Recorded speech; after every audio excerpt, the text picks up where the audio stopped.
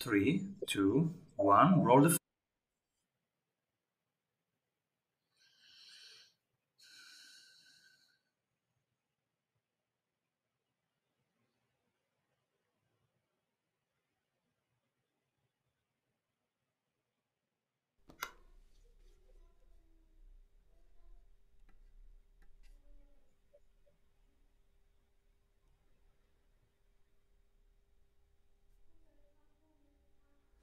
And also here.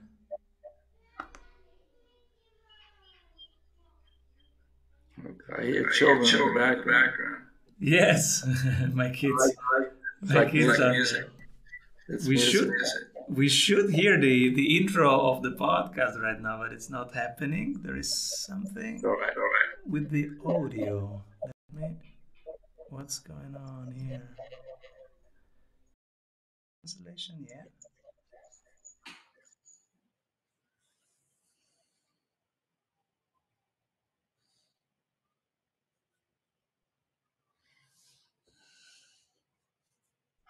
But it's not. So let's go directly here. Maybe we can go directly. Welcome, everybody, to the Strategy Sprints podcast. And we are here today to explore freedom, community, and leadership with citizen of Cincinnati, Ohio. His work is about empowerment, stewardship, chosen accountability, and the reconciliation of community. He's the author of Flawless Consulting, Stewardship, The Empowered Manager, Community, The Abandoned Community, and the answer to how is yes. We will explore how leadership of the future looks like, why convening is the number one CEO task, how to effectively convene, why the small group is the unit of transformation, and how our words make a difference. Welcome, everybody. Peter Block. It's amazing to have Nice. you. Thanks. Thank you for having me. It's good to be here. I really appreciate it. You have done so much impactful work with organizations, and you have written the books about how to steer organizations, how to change organizations, and why community matters. What are you currently up to, Peter?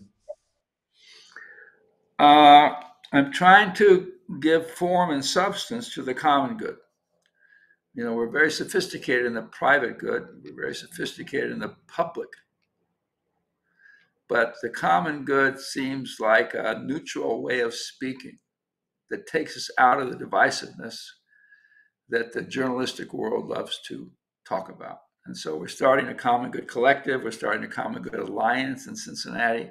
Its intention is to reduce the wealth gap, is to create equity that's balanced and try to do it in a way that gives people ownership over their futures and just set instead of more social services, more idea that more schooling, more transportation, all that stuff. We've been trying to create an equitable society for as long as I've been alive. And so why shouldn't I chase and create a windmill that has to do with the common good? So that's most of my work is about that. What is keeping us from an equitable society? We have a belief system, a language system that values individualism, values self-interest. Adam Smith, one of the fathers of capitalism, says if there's no interest to the individual, nothing will get produced, even though his mother cooked his dinner for nothing every night of his life. And so kind of we're living under the Friedman, under the Neo, all that world that says that pursuing your self-interest is what's good for the whole. Now, it's not anything to do with capitalism. Capitalism is fine. It just means other people are putting up money for you to do what you do.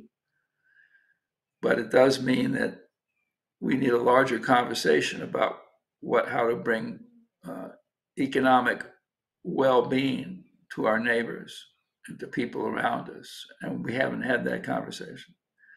And it's nothing to do with government. It's nothing to do with more liberal welfare. All that conversation takes us nowhere. It means that the leader of an institution needs to say, well, who do I want to bring into the room together to talk about what we want to create together? And COVID has kind of lifted the veil of individualism and disengagement. We were disengaged before COVID. COVID just made it obvious. And so I think it's a great moment to together decide what future we want to create. And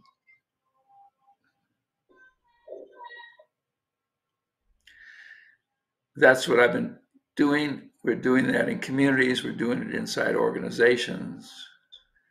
And it's not just to bring people together, it's to shift power. So peers together decide how a corporation will function. Leadership is no longer going to work as a lovely, beautiful parenting function. What's your take on the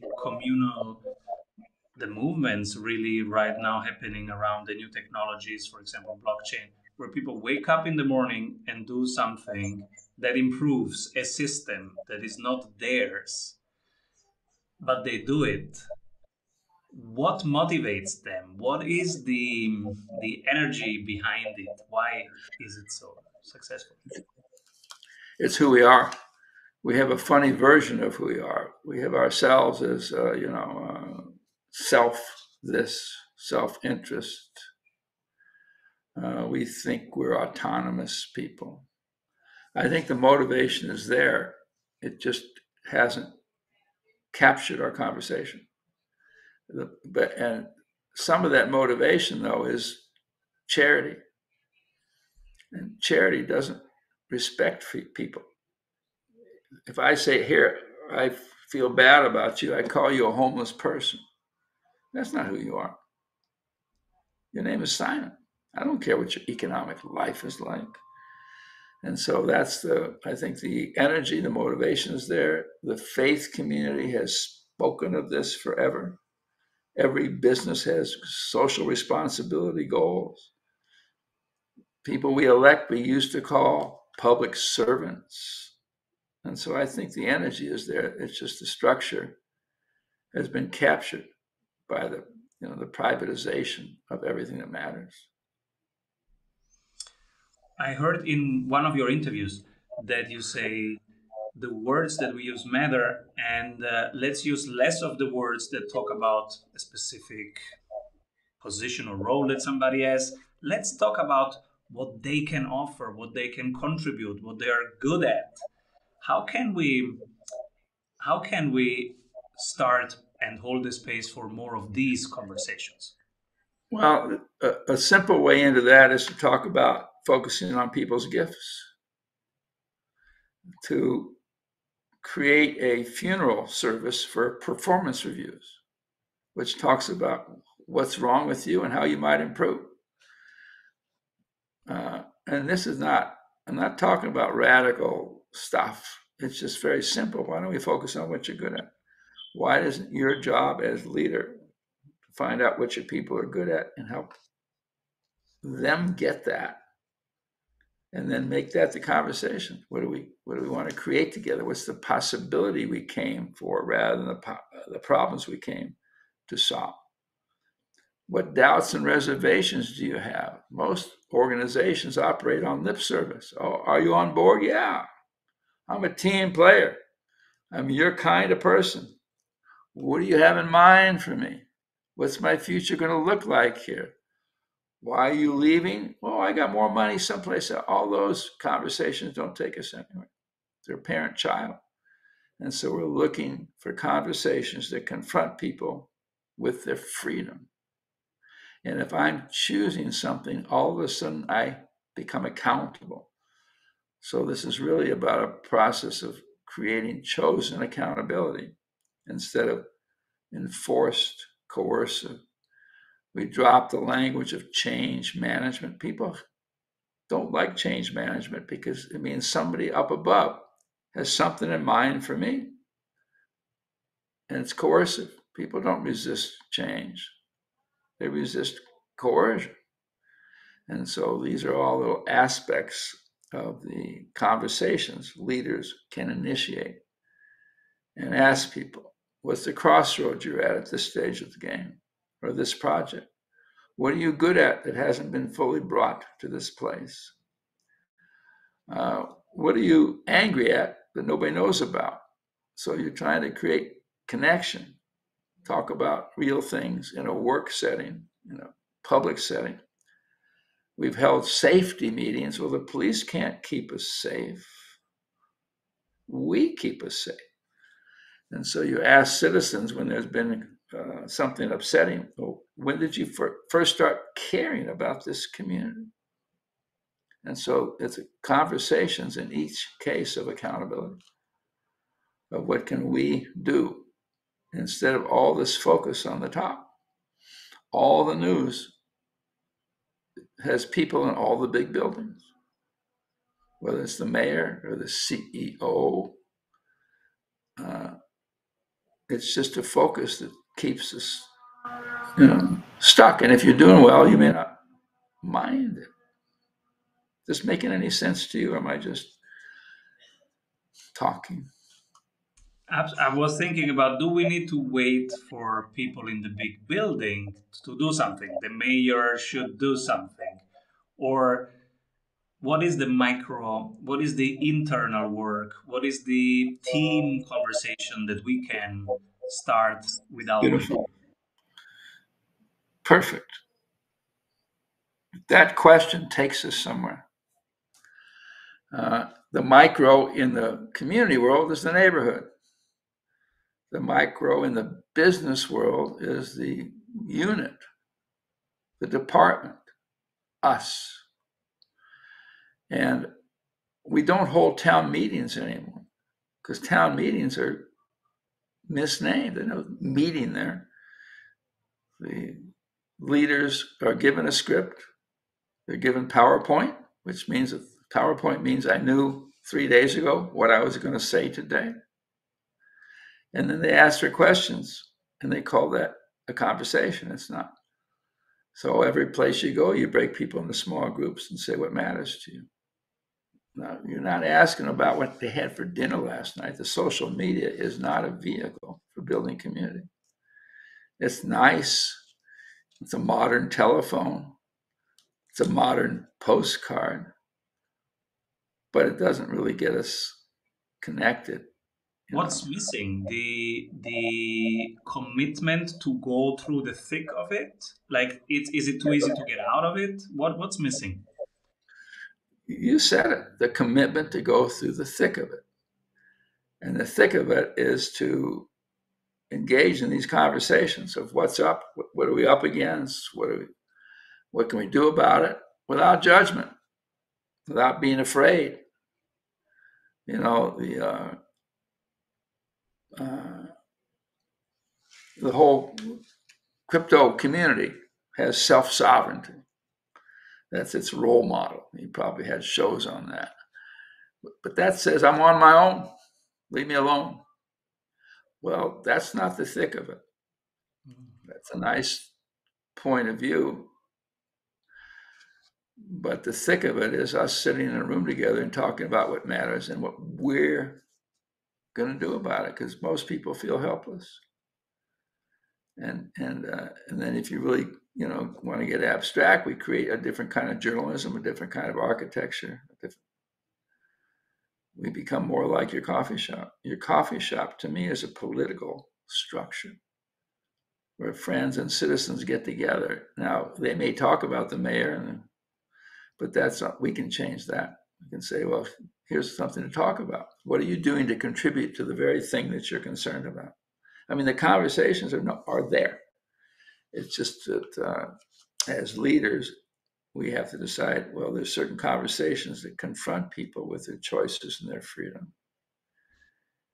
And my job is to do what you're doing, Simon, which is to ask questions and ask people to make choices that require courage.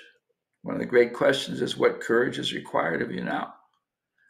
Most of the questions are how can we provide you with the safety that you're looking for? Most people running for office say I'm a supplier and you're a customer. What can I do for you? Most campaigns.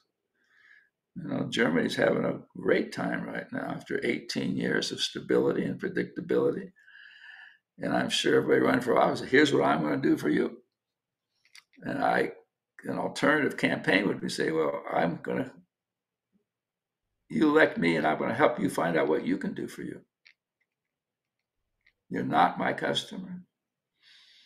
I'm not here to provide you. I don't know what's best for you. That's colonial. And so we're living in a long-term colonial era. And so what you're trying to do with this medium by inviting me is to say, well, maybe there's an alternative to colonialism. Maybe in the institutional setting, we can have leaders that say, well, let's have people confront their choices of freedom about the business, not about their life. I'm not interested in your career. People say, well, what do you have in mind for me? Nothing. Well, you're not the kind of leader I had in mind. I know I'm not. Eye contact, silence. Now, here's what we might talk about is what are we up against? What choices do we have? What are each of us doing to contribute? If it's a neighborhood, say, what can we do to keep each other safe, to raise each other's children? All right, deinstitutionalize my expectations. And so wherever you want to look, you find ways.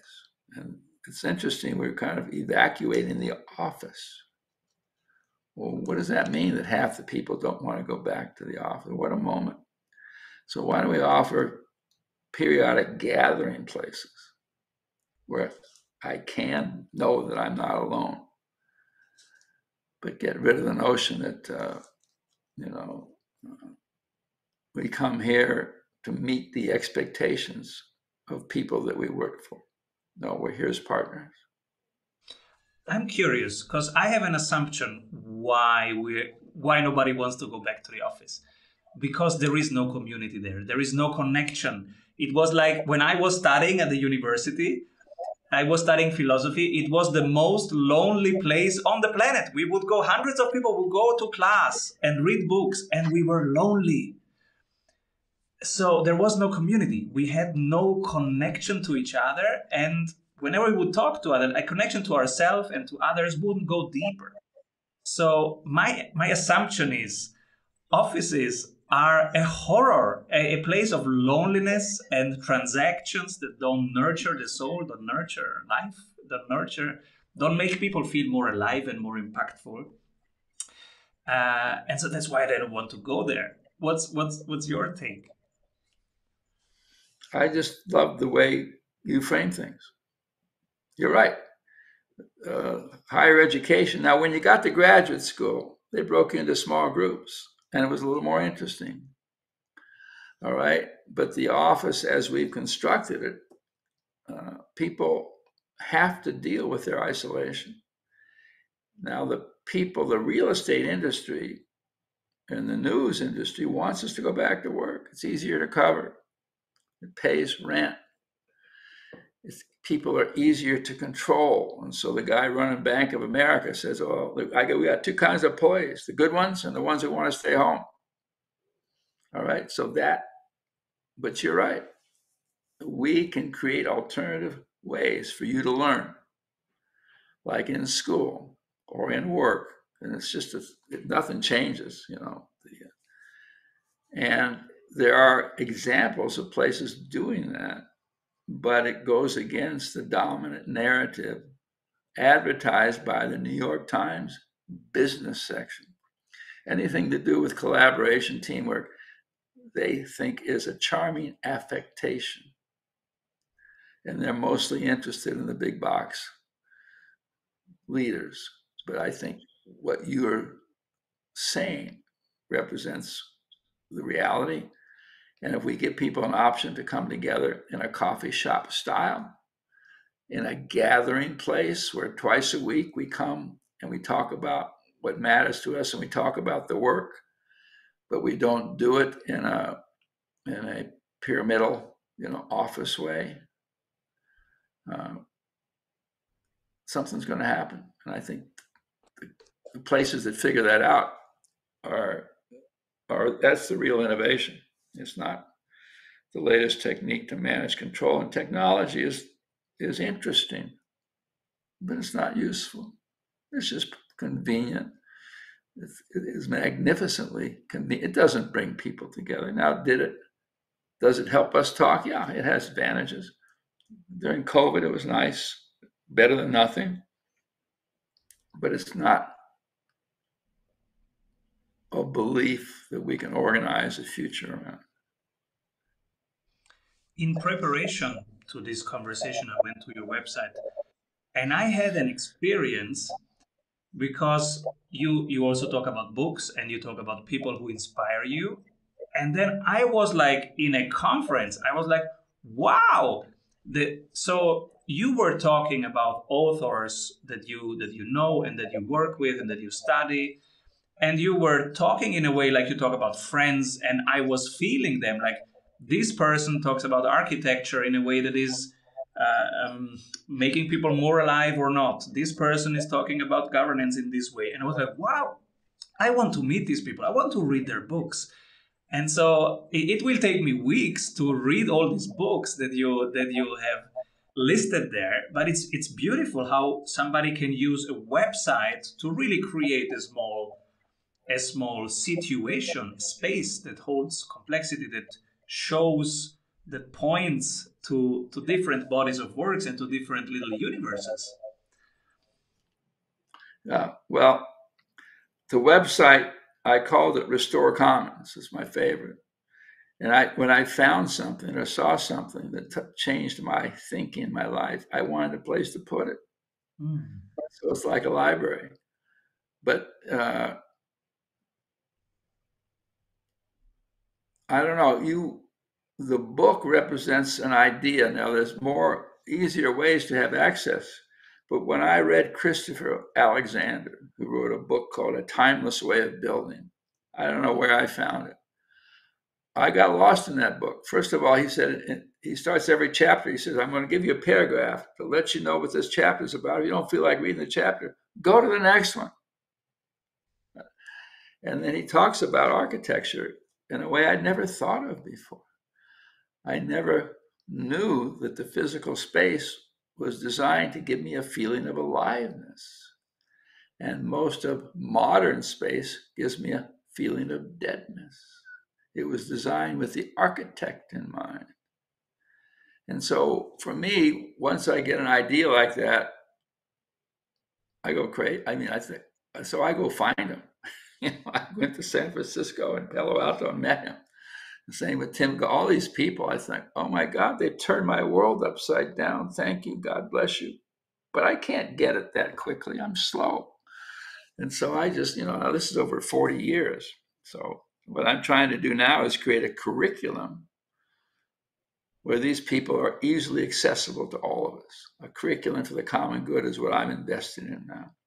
And to take all these things and shrink them so that you get excited by an idea like you do, which is just, I'm so grateful. And then the more excited you get, the shorter the books become. And then you realize I got it next. So there've been about half a dozen maybe.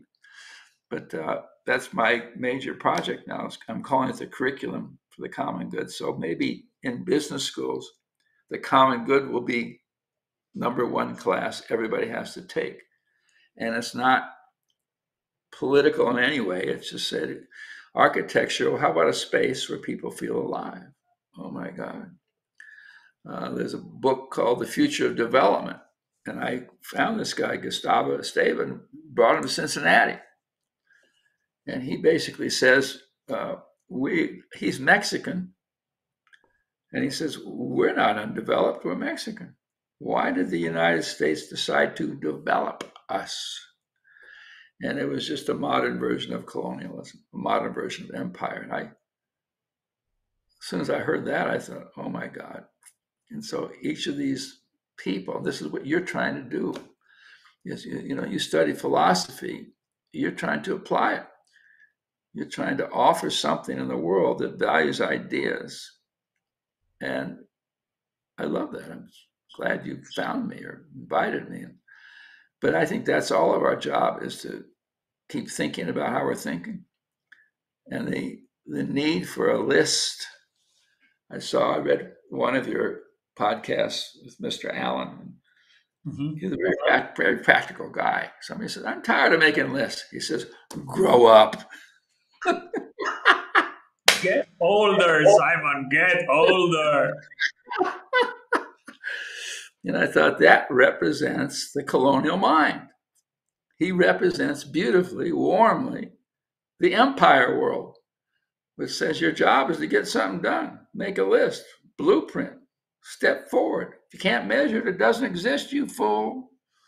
And so that's the dominant belief, because it's profitable. And so we've automated everything, and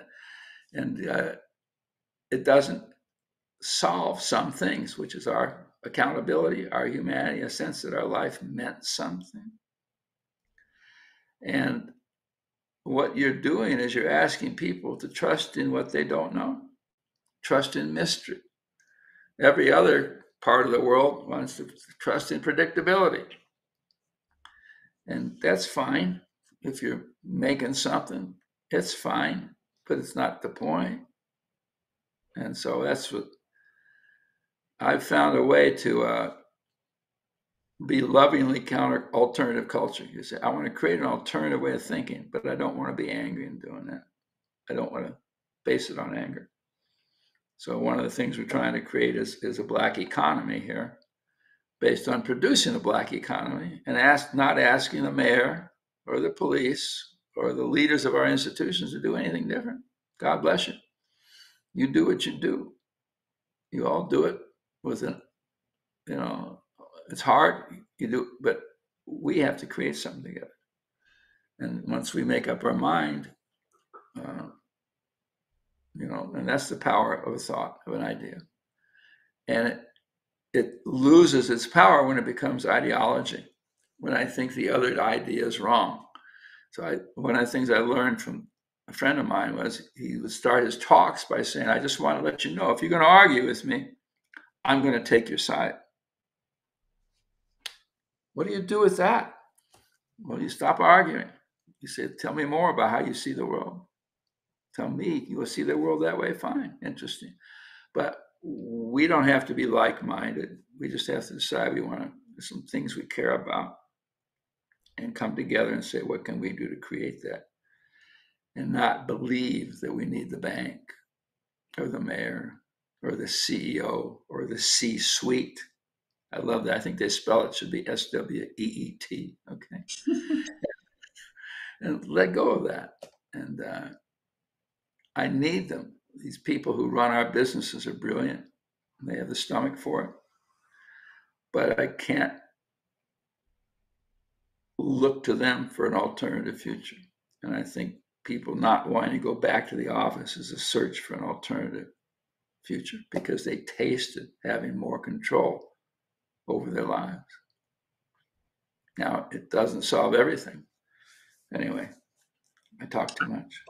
I was inspired by what I saw on your website, and I was thinking, so as a team leader, as a CEO, what can I do to create that atmosphere of, hey, I'm here to cheer on, and I'm the cheerleader of ideas, and I'm the cheerleader of people who move forward, who explore, who break stuff, and and I'm here to applaud, and I'm here to see it, and to hold the space, and to protect that it's possible. Um, and I see many now DAOs, distributed autonomous organizations, doing beautiful things, and I see stuff built on blockchain that is distributed, that is beautiful, and I am thinking, what's actually holding us back? So sometimes I get held back by the feeling, am I crazy? Am I uh,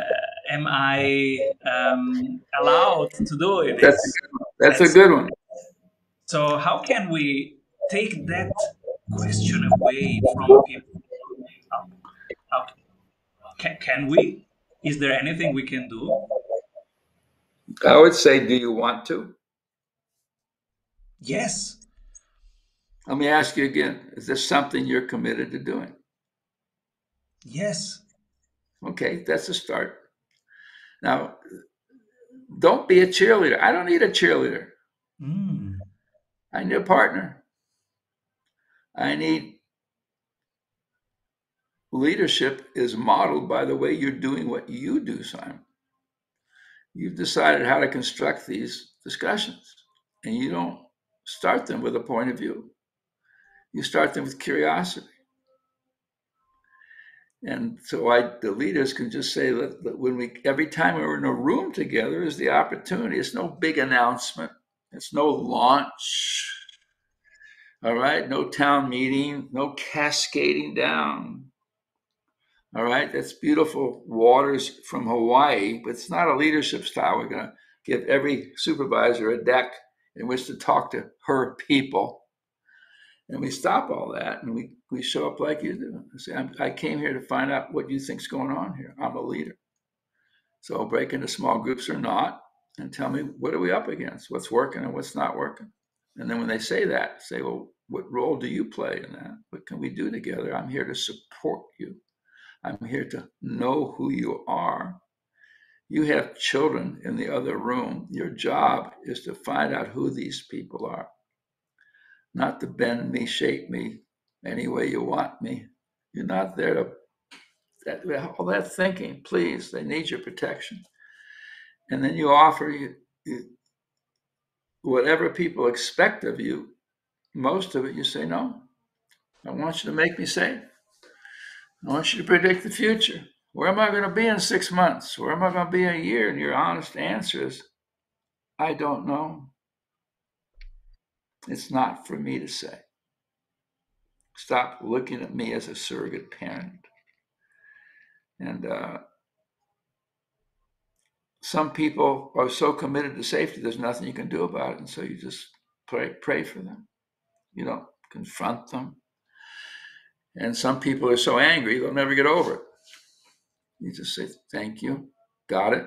I do meetings all the time in communities, and some people are just really angry. And that's why I break them into small groups, because I don't want the angry people to decide what's the conversation we're going to have. And I don't mind them being angry. I've gotten used to it. I've run for office in my own little neighborhood, and some people don't like me. And I worried about that. I thought, oh my God. And I thought, well, it doesn't matter. If they're in the produce department buying vegetables, I'll walk in the produce department and say, hi, how you doing? So there's a certain expectation. Leadership are imprisoned in ways by the expectations of let it go. And you're right, you do feel crazy. I feel crazy all the time. I really do. I think, come on, Peter, get off it. You made it, guy, get off it. And then then I meet you for a minute and I say, well, at least there's two of us that are crazy. Maybe there's five. And then I realize I'm not alone, because most of the time you think you're alone. What's the matter with me? Everybody else here seems fine. And then the third thing is, there's nothing to work on. You're fine. You're a human being. And this whole notion of self-development is an act of violence. What do you mean self-development? I'm not great. I got weaknesses. I got deficiencies that I'm so familiar with. I've had them for 8 decades. They're not going away. So let it go. You're fine. And so, at a relational level, you say, well, let's find out what you love to do. What are you good at? I'm not interested in your weaknesses. I'm really not, unless I want to make money off of you. And then I got 15 questionnaires on my shelf I can use to help you go deeper into. So, you can take it between us, you can take it in a class, you can take it in an office, you can take it in a neighborhood, you can take it in a nation. And it helps. Maybe the purpose of your show is to let people know they're not crazy. my experience has been most of my life that I feel like, am I crazy, or everybody? And mostly I think it's me, and it's probably the case. And as when we come together as a team, I have found that the best way for us to start the team meeting, the weekly meeting, is to ask, what was your week? What was a special moment in your week?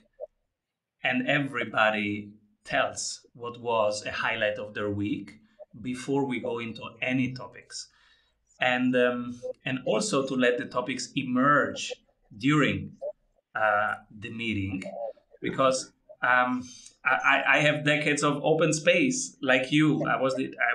Simon is the open space guy, so I have I went through the anxieties that you have when you let conversations go in large groups, and you think, oh my God, what will happen?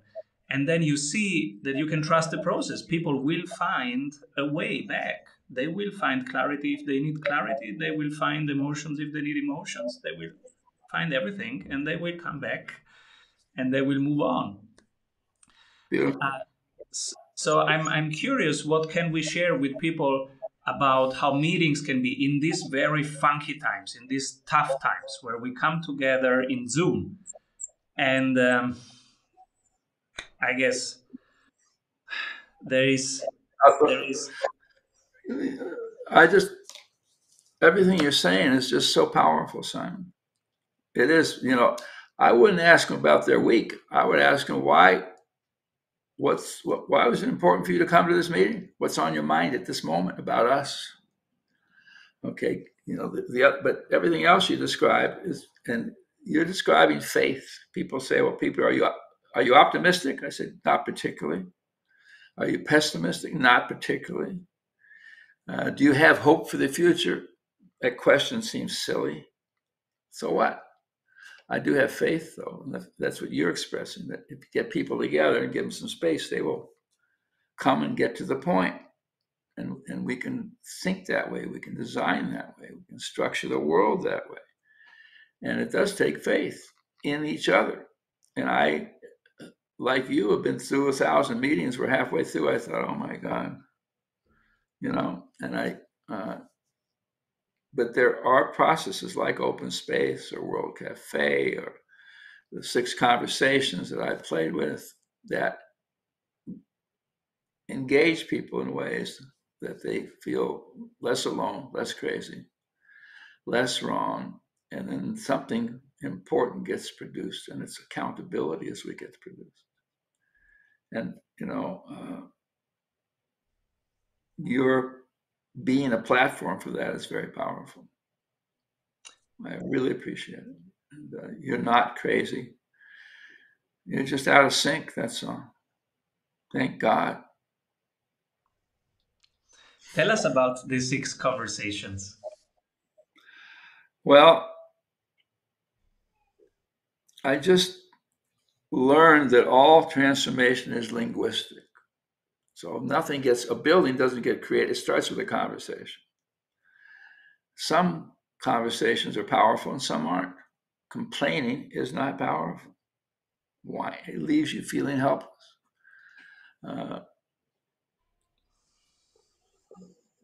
What's powerful is certain questions, and just over the years, I've kept collecting questions that I know if you answer them, you're doomed.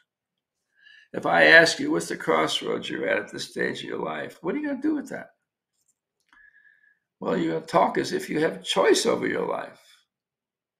If I ask you, what's the gift you've not fully brought into the world? What are you talking about? Leave me alone. I want my mommy. All right. If I say, what's the resentment you have nobody knows about? Are you kidding? Come on. The white male learning position. Come on, man. I didn't come for that. And so you find those questions that in the act of answering them, you become more accountable, more connected, less alone with another or 3 human beings.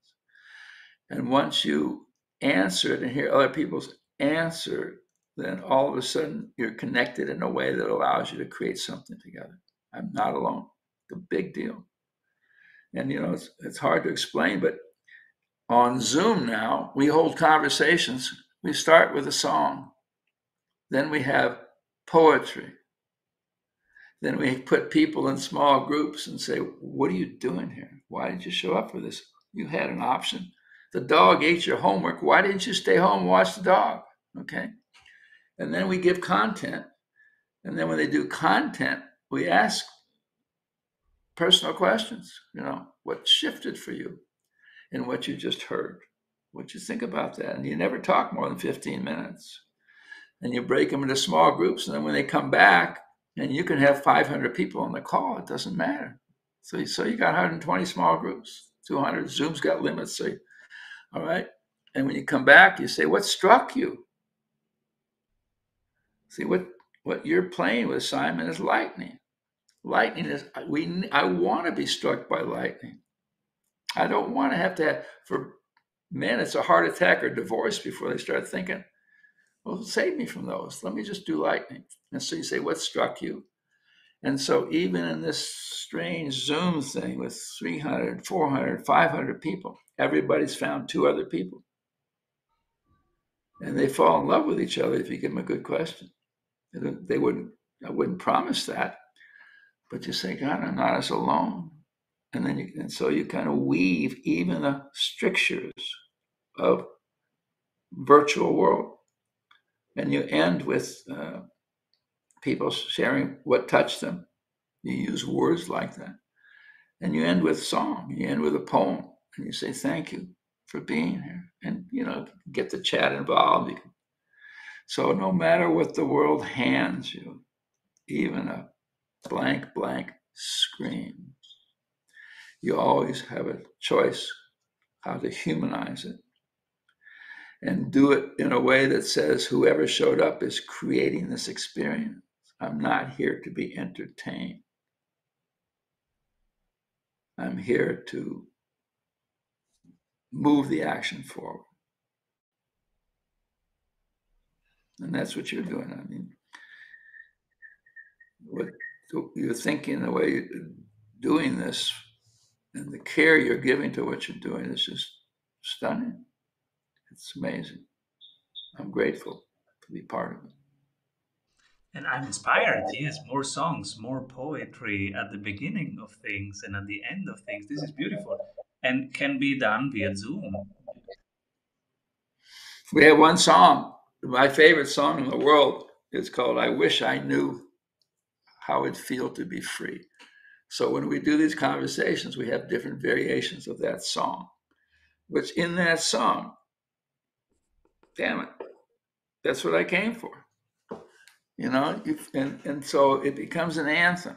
And it says that all transformation comes through, in addition to language, art, things that can't be explained, poetry. And we repeat them at the end of the show. And so it gives it, you come with aspects of humanity that you bring, even though you can't explain it. Some people say, I didn't come for that. I know you didn't come for that. God bless you. Now we're going to do it.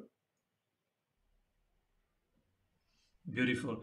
And if people say, wow, I want to learn this, how to have a better flow when I come together with people, where can people learn this? Where can people get more?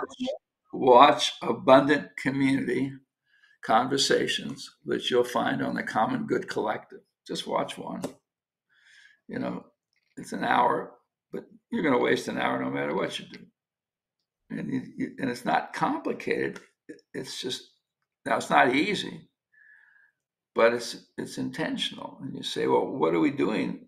Well, we're creating experiences. What is the job of leadership? Is to create experiences for people, to allow them to imagine a future distinct from the past. And that's all this stuff is. And it's, I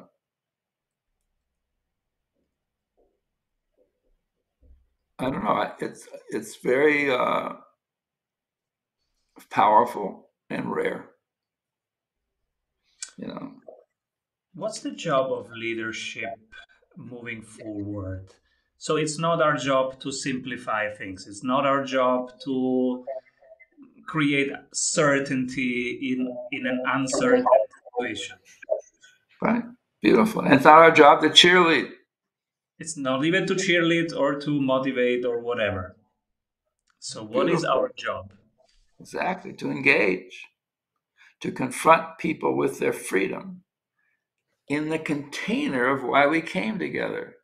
Freedom is not do your own thing. The job of the leader says we are in the business of designing uh, automated ways for people to deal uh, with their vendors.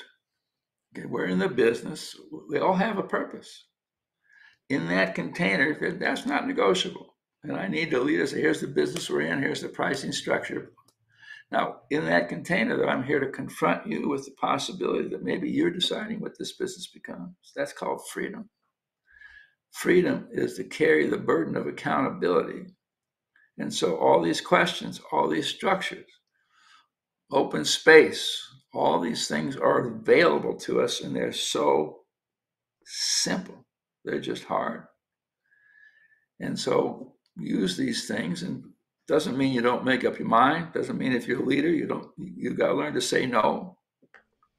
Certain things are stupid. Well, if you see something stupid, say no. This is not participation for its own sake, but it is about freedom and accountability. So, you say freedom is to carry the burden of accountability. So, without accountability, there is no freedom. Yes, sir. Why? Because then the freedom is just license. It means we can't exist in isolation. Now, some people can go to a monastery, but even the monks get along. And so it's not rewarding, it's not sustaining. I have to feel and believe that what I'm doing matters in some way. And the addiction is the loss of that faith. Why are the smartest kids in our richest neighborhoods committing suicide? Because they don't think their life mattered. They were just successful. They were just smart. And you see, all these are kind of symptoms of freedom without accountability. But you got to mean the freedom. You can't just mean the accountability. And most of our language and storyline is about the accountability. Whose fault is it? Who did it? Blame. Oh my God.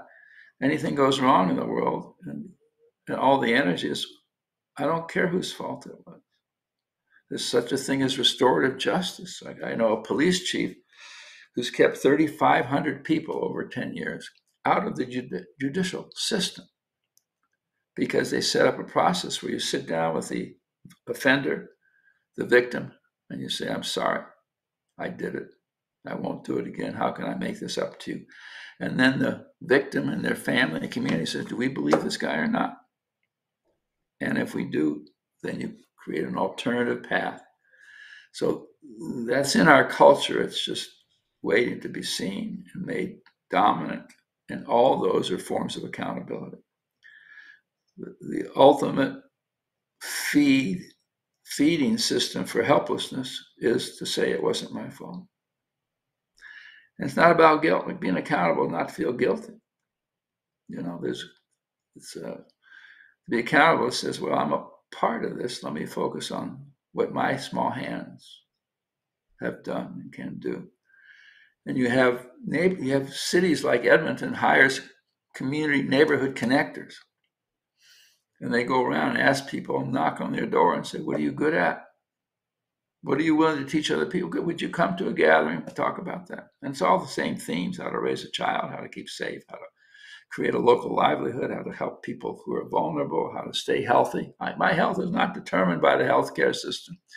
My health is determined by my willingness to be accountable for this stupid body I was given. I didn't choose it. It's not the shape I wanted. It's aging faster than I'm ready for. But basically, our health, and so at every level of being, my willing to be accountable with you changes the world. And it makes me healthy and makes businesses survive in spite of their management system. You know, people in the phone company, their happiest time is right after a storm, because they're out in the field and they don't care what your title is. Hey, Mr. Vice President, get over there and hand me that thing. And they feel useful. They feel, now I can create safety for my neighborhood. Tell me to stop. No, absolutely. I would love to go on forever. And so people, but this conversation doesn't stop here. There is your website with a ton of inspiring people. You say these are people who inspire us, and you have a whole little universe there of people like you who go deeper into topics and open doors for thinking and for experiencing topics in a new way. Please, people, go to the website. And if people want to ask you even more questions, where can they reach you, Peter?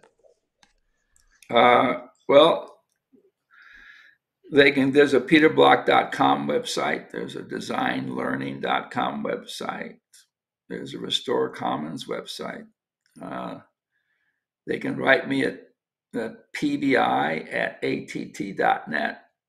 and or they can just swim in this content, because this content is all around us. We just haven't decided it's dominant.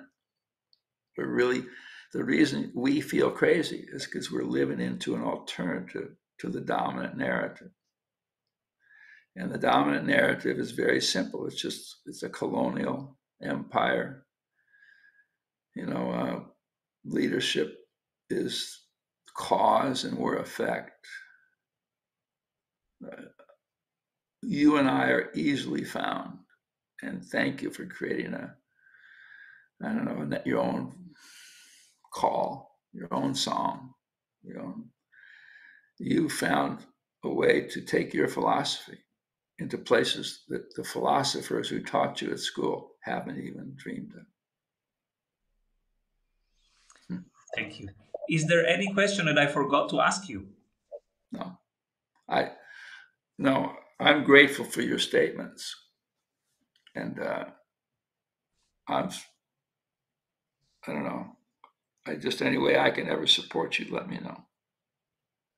Thank you, Peter, for your generously sharing your wisdom, your journey with us. And please come back soon.